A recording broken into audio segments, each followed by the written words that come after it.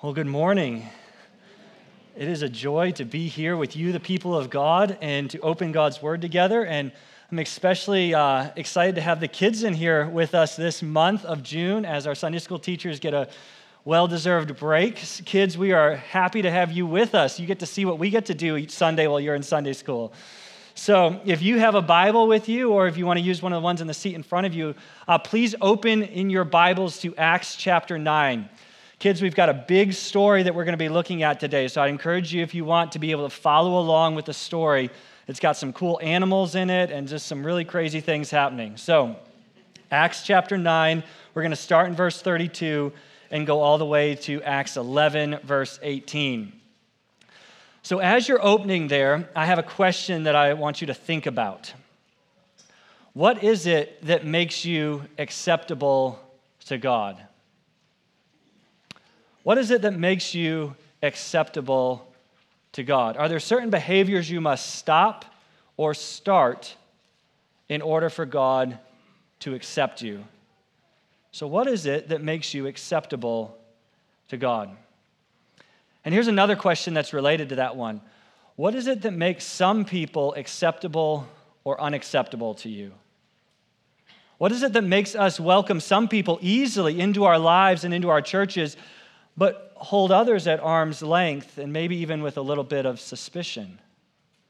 What must people do or think in order for us to feel comfortable around them, for us to want to be their friends? How much do we expect people to become like us, to think like us, to talk like us, to act like us before we accept them, before we befriend them? Another way of asking this is, who are the people you would put in your yuck category? Who are the people that you would just feel very uncomfortable talking with or even being associated with? Maybe for you, it's a Black Lives Matter activist. Or maybe it's a MAGA hat-wearing Second Amendment fanboy. But who is that person that you just kind of makes your skin crawl a little bit? And who is that person or that group that if you started hanging out with them, your friends would start questioning you and maybe even distancing themselves from you? I don't want to be seen with you anymore. And a popular term to describe all of this prejudice we feel toward one group over another, is tribalism. And Roger Olson writes that tribalism refers to a group attitude of undeserved pride and superiority based solely on identification with a group. It is the tendency to look down on other people for no other reason than that they don't belong to the group. Often it includes looking down on members of the group who are not perceived as native to it. So it doesn't take much for us to realize that this is a major problem in our culture at large. We are progressively, as a culture, becoming more and more polarized. However, the problem isn't just a problem out there in the world, is it? It's also a problem in the church as well. We, as Christians, are not immune to tribalism and prejudice. If we're not careful, it's easy for us to fall into an us versus them, this insider-outsider mindset. As Christians, we can easily be tempted to build our unity around our similarities on secondary or tertiary issues, like political views, how we choose to educate our kids, or how we think about cultural issues, just to name a few of these things. And what can happen is we can begin to grow suspicious of those who are different from us. And even in extreme cases, if not kept in check, we can begin to view those who are different from us as the enemy, someone who threatens our group or our tribe's existence. And this then causes us to want to distance ourselves from those who are different from us. And sadly, this is not a new struggle for the church. Even from its earliest days, the church has had to wrestle with tribalism and prejudice. In fact, a lot of our New Testaments were written to address these issues. However, in the early church, it wasn't Republican versus Democrat or public school versus homeschool, but it was Jew versus Gentile and all the cultural and ethnic tensions that went with that. To be Jewish meant that you were circumcised and you held to strict dietary standards of what foods you ate and what foods you definitely did not eat. And the Jews did this because God had commanded these things back when he brought them out of the land of Egypt and into the promised land he gave them. As his special people, they were to be set apart, holy, and distinct from the other nations. They were to look, act, eat, and worship differently from all the Gentile or non-Jewish nations around them. But instead of becoming a winsome and attractive witness to the nations like God intended, the Jews became filled with racial pride and hatred and began to despise the Gentiles and view them as filthy and unclean. And as time went on, the prejudice and disgust the Jews felt toward the Gentiles only grew. They refused to eat with them and even enter their homes. They looked down on them, and by and large, they wanted nothing to do with them. The only way a Gentile could become acceptable to a Jew was if he converted to Judaism, got circumcised, and changed his diet. So these were the cultural tensions and the prejudices that were swirling about in the days of the early church. Jews viewed Gentiles as unclean and wanted nothing to do with them. However, God's heart was for all people to know him and love him. John 3:16 doesn't say, "For God so loved the Jews that he gave his only son that whatever Jew believes in him would not perish but have everlasting life." No.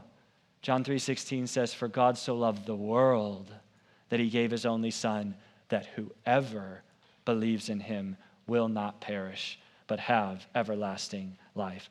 God's heart is for all the peoples of the earth. And in calling his people, the Jews, to special dietary laws and practices, God was pointing forward, anticipating the coming of his son, Jesus Christ. The coming of Jesus fulfilled all that the Old Testament pointed to. Jesus was the perfect and clean and righteous one who then willingly suffered and died for the sins and uncleanness of his people. And 3 days later, he rose from the dead, ushering in a new era in which circumcision and what foods you ate no longer mattered, since he had fulfilled all that those laws pointed to. Now, understandably, this new way of thinking was not quickly or easily embraced by the church. The traditions, the expectations, the prejudices of the Jews would take a lot to overcome. But thankfully, King Jesus was up to the task.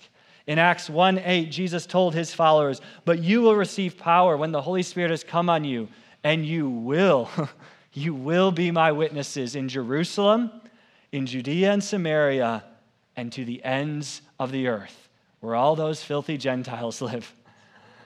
And that is exactly what we've begun to see unfold in the book of Acts so far. In Acts 2, God pours out his Spirit on his followers. As they were gathered together in Jerusalem, God's Spirit came down upon them, and they began speaking in tongues and declaring the magnificent acts of God. And as a result of this pouring out of God's Spirit, thousands of Jews repented of their sins and trusted in Jesus Christ. But King Jesus wasn't just interested in Jews in Jerusalem learning about him. He wanted his witnesses to take his message about him beyond Jerusalem, into Judea and Samaria as well. And this is what Luke describes for us in Acts 8. In that chapter, we read of the Holy Spirit being given to the Samaritans as they believe the message about Jesus. And now it's time for the gospel to go to the ends of the earth. But there is a major obstacle standing in the way, and that's the church's tribalism and prejudice. In order for the gospel to spread to the Gentiles, King Jesus must overcome his people's expectations and prejudices to help them see his heart of mercy for all the peoples. So before we get into the story of chapter 10, I want to briefly look back over the end of chapter 9. So Peter has left Jerusalem, and he is traveling about in the regions of Judea and Samaria. So let's pick up the story in chapter 9, verse 32. So as Peter was traveling from place to place, he also came down to the saints who lived in Lydda. There he found a man named Aeneas who was paralyzed and had been bedridden for 8 years. Peter said to him, "Aeneas, Jesus Christ heals you. Get up and make your bed." And immediately he got up. So all who lived in Lydda and Sharon saw him and turned to the Lord. Now in Joppa there was a disciple named Tabitha, which is translated Dorcas. She was always doing good works and acts of charity. About that time she became sick and died. After washing her, they placed her in a room upstairs. Since Lydda was near Joppa, the disciples heard that Peter was there and sent 2 men to him who urged him, "Don't delay in coming with us." Peter got up and went with them. When he arrived, they led him to the room upstairs. All the widows approached him, weeping and showing him the robes and clothes that Dorcas had made while she was with them. Peter sent them all out of the room. He knelt down, prayed, and turning toward the body said, "Tabitha, get up." She opened her eyes, saw Peter, and sat up. He gave her his hand and helped her stand up. He called the saints and widows and presented her alive. Well, this became known throughout Joppa, and many believed in the Lord. And Peter stayed for some time in Joppa with Simon, a leather tanner. Okay, so here we see King Jesus continuing to build his kingdom through Peter. Peter is very aware that it is not his power that can heal people or raise the dead. It's Jesus's. That's why he tells Ananias, Jesus Christ heals you, and why he kneels down and prays for Tabitha. Luke is wanting us to see that King Jesus is continuing his ministry through Peter. These miracles are pointing to the mercy and the power of Jesus. And as a result of these miracles, many people are believing in the Lord. They're trusting in Jesus. And so we see here at the end of chapter 9 that Jesus is continuing to spread and build his kingdom through Peter's ministry. And now as we get into chapter 10, we will see that King Jesus has plans to use Peter to continue spreading his kingdom beyond Judea and Samaria to the ends of the earth. Now he just needs to get Peter and the rest of his church on board with his plan. So in approaching this text, we're going to divide it into 3 main sections. First, we're going to see how God sovereignly brings about an unexpected meeting. Second, we'll see how God's salvation comes to the Gentiles. And lastly, we'll see how God brings his church to understand his heart for all people. So in this first section, we're going to see how God sovereignly brings about an unexpected meeting. Look with me at Acts 10, 1 through 6. There was a man in Caesarea named Cornelius, a centurion of what was called the Italian regiment. He was a devout man and feared God along with his whole household. He did many charitable deeds for the Jewish people and always prayed to God. About 3 p.m, he distinctly saw in a vision an angel of God who came in and said to him, "Cornelius." Staring at him in awe, he said, "What is it, Lord?" The angel told him, "Your prayers and your acts of charity have ascended as a memorial offering before God. Now send men to Joppa and call for Simon, who is also named Peter. He is lodging with Simon, a tanner, whose house is by the sea." So Luke introduces us to a Gentile centurion named Cornelius. Being a centurion meant that Cornelius worked for the Roman army and commanded 100 men. Somehow or another, Cornelius had come to learn some things about the Jewish faith that made him very sympathetic to it. But he had not gone all the way to converting to Judaism. He was still uncircumcised, and he did not follow the Jewish dietary laws. So even though he was a Gentile, he was not your average Gentile. Luke describes him as a devout and God-fearing man, someone who prayed regularly and did many charitable deeds for the Jewish people. And this is important for us to note, that even with all his many good deeds, Cornelius was still in need of the gospel of Jesus Christ. That's because even the best of men are men at best. No matter how many good deeds Cornelius did, he wasn't able to earn his way into heaven. In order for someone to be saved, they must believe in Jesus. He is the only way. And last week in chapter 9, we saw that there is no one so evil that Jesus can't save. Saul was attacking and persecuting the church, and yet Jesus saved him. And then this week, we're going to see that there is no one so good that Jesus doesn't need to save them. All people, from the worst to the best of us, need to know Jesus. As Peter said earlier in Acts 4, there is salvation in no other name. It is only through trusting in Jesus that someone can be saved. And so God sends his angel to Cornelius to have Cornelius send for Peter, to have Peter come and tell Cornelius and his family the good news about Jesus. So God's got Cornelius prepped. Now it's time for God to get Peter ready. So as we read through this story, I want you to pay attention to how God is orchestrating the timing of all of these events. It's like God is this masterful stage director, perfectly telling everyone when they should enter. Pay attention to the timing of arrivals and when things are happening. So look with me at verses 9 and following. The next day, as they, that's Cornelius' men, were traveling and nearing the city, Peter went up to pray on the roof about noon.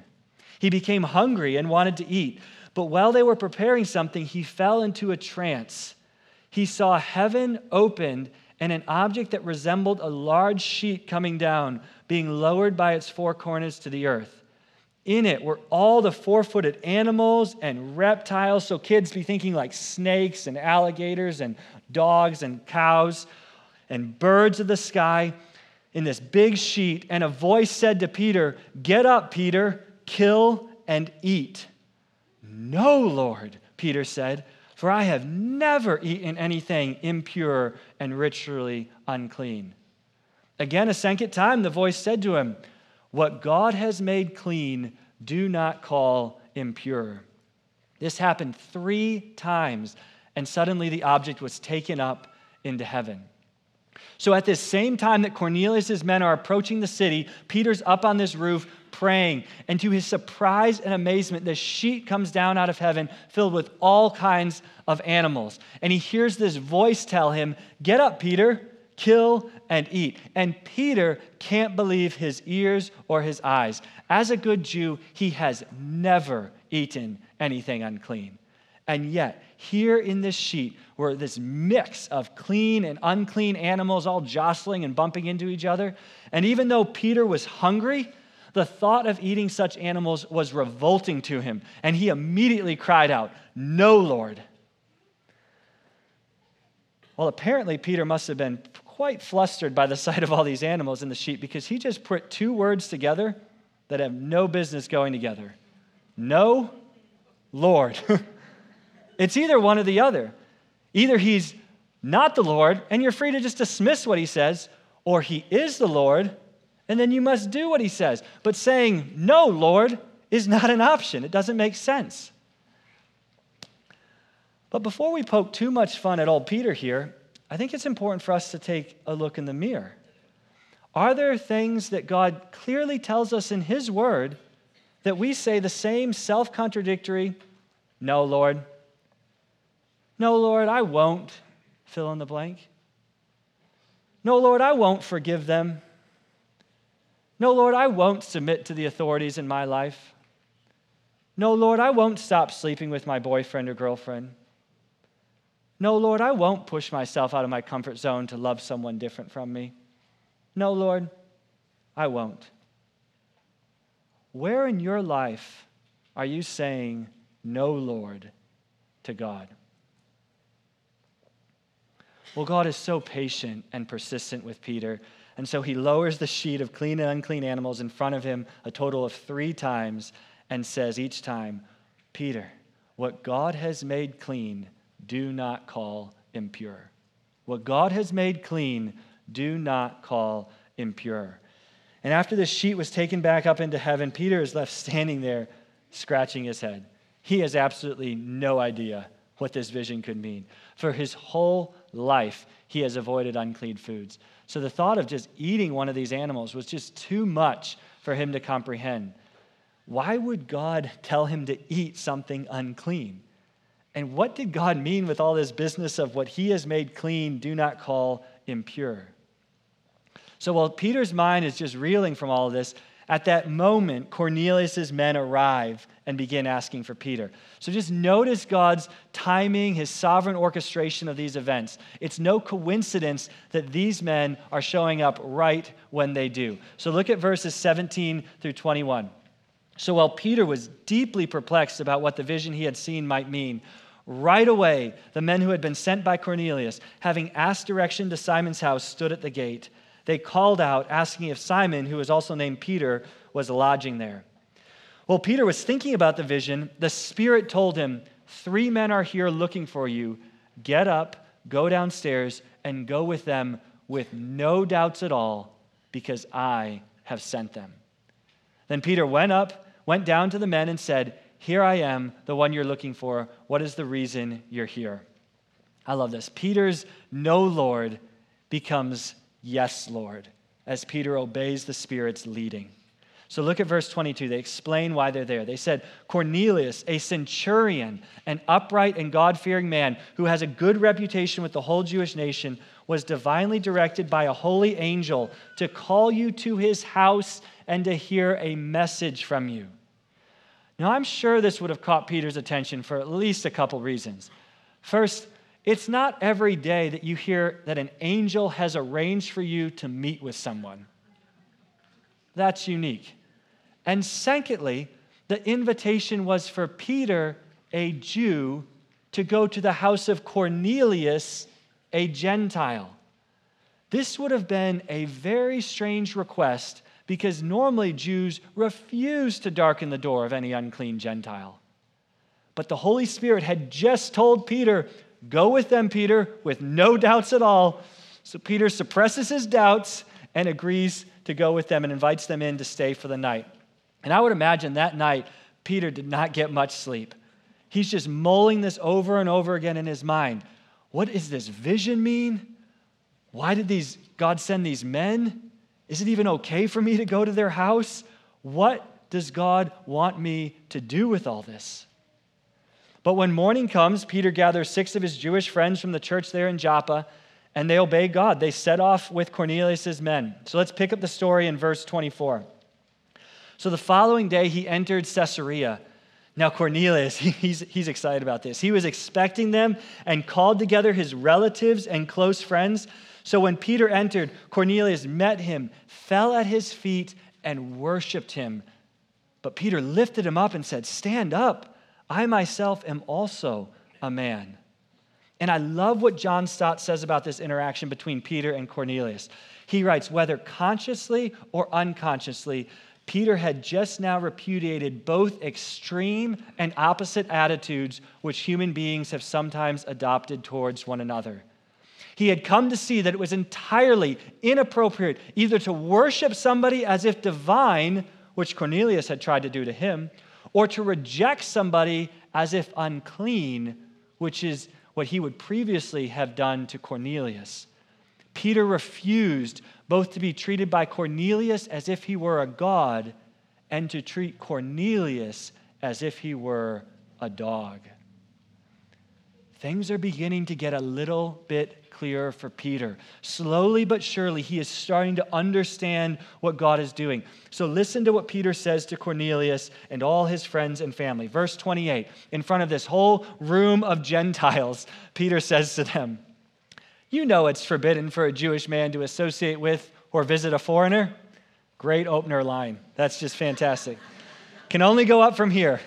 And it does go up. Look what he says. But God has shown me that I must not call any person impure or unclean. That's why I came without any objection when I was sent for. So may I ask why you sent for me? So Peter is beginning to understand the vision of the sheet with all the animals. He's realizing that God is talking about much more than just food. He's talking about people. Peter is no longer to view any person as unclean. And this is further confirmed by Cornelius' explanation of all that has led up to this moment. There is no denying it. God has sovereignly orchestrated all the details to bring Peter and Cornelius together in that room at that moment. And as Cornelius says in verse 33, We are all in the presence of God to hear everything you have been commanded by the Lord. So now that we have seen how God has sovereignly brought about this unexpected meeting, let's look at our second section and see how God's salvation comes to the Gentiles. So look with me starting at verse 34. Peter began to speak. Now I truly understand that God doesn't show favoritism. If you're an underliner or highlighter, that's it. That's the heart of this story. I truly understand now that God doesn't show favoritism. But in every nation, the person who fears him and does what is right is acceptable to him. He sent the message to the Israelites, proclaiming the good news of peace through Jesus Christ. Jesus is Lord of all. You know the events that took place throughout all Judea, beginning from Galilee after the baptism that John preached, how God anointed Jesus of Nazareth with the Holy Spirit and with power, and how he went about doing good and healing all who were under the tyranny of the devil, because God was with him. We ourselves are witnesses of everything he did, both in the Judean country and in Jerusalem. And yet they killed him by hanging him on a tree. God raised up this man on the third day and caused him to be seen, not by all the people, but by us whom God appointed as witnesses, who ate and drank with him after he rose from the dead. He commanded us to preach to the people and to testify that he is the one appointed by God to be the judge of the living and the dead. All the prophets testify about him, that through his name, everyone who believes in him receives forgiveness of sins. I love how Peter begins this message. Now I truly understand that God doesn't show favoritism. Whereas the Jews had come to think that they were God's favorites, Peter is realizing that God loves all the people he has made. God is not favoring one group over another. He desires that people from all different nations and groups and backgrounds come to have peace with him through his Son, Jesus Christ. And notice what Peter says about Jesus. Peter boldly proclaims that Jesus is Lord of all. He is the one God has appointed to judge the living and the dead. Thus, all people, Jew or Gentile, are accountable to King Jesus. Jesus is Lord of all, not just the Jews, but of all people. And yet the wonder, the mystery, the beauty of the gospel is that the Lord of all was willing to die a cursed death on a tree in order to pay the penalty for his people's sins. And so, as Peter says, everyone who believes in Jesus receives forgiveness of sins and peace with God. This is the good news of the gospel that is open to anyone who would believe. It doesn't matter what your background is or anything else about you. God doesn't show favoritism. Anyone who believes in Jesus receives full, complete forgiveness of sins. Jesus alone can provide the peace with God that all of us so desperately need. All of us, no matter how good or bad we've been, all of us need Jesus. He is the only way to be saved. So if you don't yet know Jesus, I would invite you to call out to him now in your heart and tell him that you believe what Peter says about him, that you believe that Jesus is the Lord of all, and ask him to save you and to forgive all of your sins. Jesus is so willing, he's so eager, and he's so able to forgive anyone who calls out to him. He doesn't show favoritism. His salvation is open to all who would turn from their sin and trust in him. And in verses 44 through 46, God is going to powerfully prove this in a way that nobody could question. Look at what Luke says. While Peter was still speaking these words, the Holy Spirit came down on all those Gentiles who heard the message. The circumcised believers who had come with Peter were amazed because the gift of the Holy Spirit had been poured out even on the Gentiles. For they heard the Gentiles speaking in tongues and declaring the greatness of God. So what God is doing here is he is making it crystal clear that his salvation has come to the Gentiles. And I love what Darrell Bock says. He says, the Trinity is quite active here. Do you see this? God is taking the initiative. Jesus Christ is the center of the plan, and the Spirit confirms that all of this is God's work. Just like God poured out his Spirit on the Jews in Acts 2 and the Samaritans in Acts 8, now he is pouring out his Spirit on the Gentiles. They didn't have to become circumcised. They didn't have to change their diet in order to be saved. In fact, Peter wasn't even able to finish his sermon before the Holy Spirit came down on them. God is making it clear that his mercy towards sinners reaches well beyond the Jews' expectations and prejudices. Through Jesus Christ's life, death, and resurrection, and the pouring out of the Spirit, the Gentiles have become clean and welcomed into God's family. And all that's left to do now is baptize them. Look at verse 47. Peter responded, "Can anyone withhold water and prevent these people from being baptized, who have received the Holy Spirit just as we have?" He commanded them to be baptized in the name of Jesus Christ, and then they asked him to stay for a few days. Wow. In sovereignly bringing about this unexpected meeting and then pouring out his Spirit on the Gentiles, God has made it clear to Peter that he shows no favoritism and that his gospel is for all people, regardless of their ethnic or cultural background. So far we've seen how God has sovereignly brought about an unexpected meeting. We've just seen how God's salvation came to the Gentiles. Now let's look at how God brings his church to understand his heart for all people. Look with me at Acts 11, verses 1 through 3. The apostles and the brothers and sisters who were throughout Judea heard that the Gentiles had also received the word of God. When Peter went up to Jerusalem, the circumcision party criticized, saying, "Oh, Peter, you went to uncircumcised men and ate with them?" Okay, so what we have here is there's some Jewish Christians who are understandably shocked at what Peter did, and they voice their criticism of him. They can't believe that he actually went to a filthy Gentile's house and ate with them. And so in verses 4 through 14, Peter just carefully explains step by step everything that's happened. And the point he's making is, look at how clearly God has been at work in this. I didn't wake up that morning thinking, oh, I'm going to go hang out with a Gentile. No, that was the furthest thing from my mind. But I saw this sheet, I heard this voice, I was told this, and I ended up at a Gentile's house, and then I saw the Spirit of God come down. So look at how he sums this up in verse 15. Peter tells them, as I began to speak to this room of Gentiles, the Holy Spirit came down on them, just as on us at the beginning, just like on you. I remembered the word of the Lord, how he said, John baptized with water, but you will be baptized with the Holy Spirit.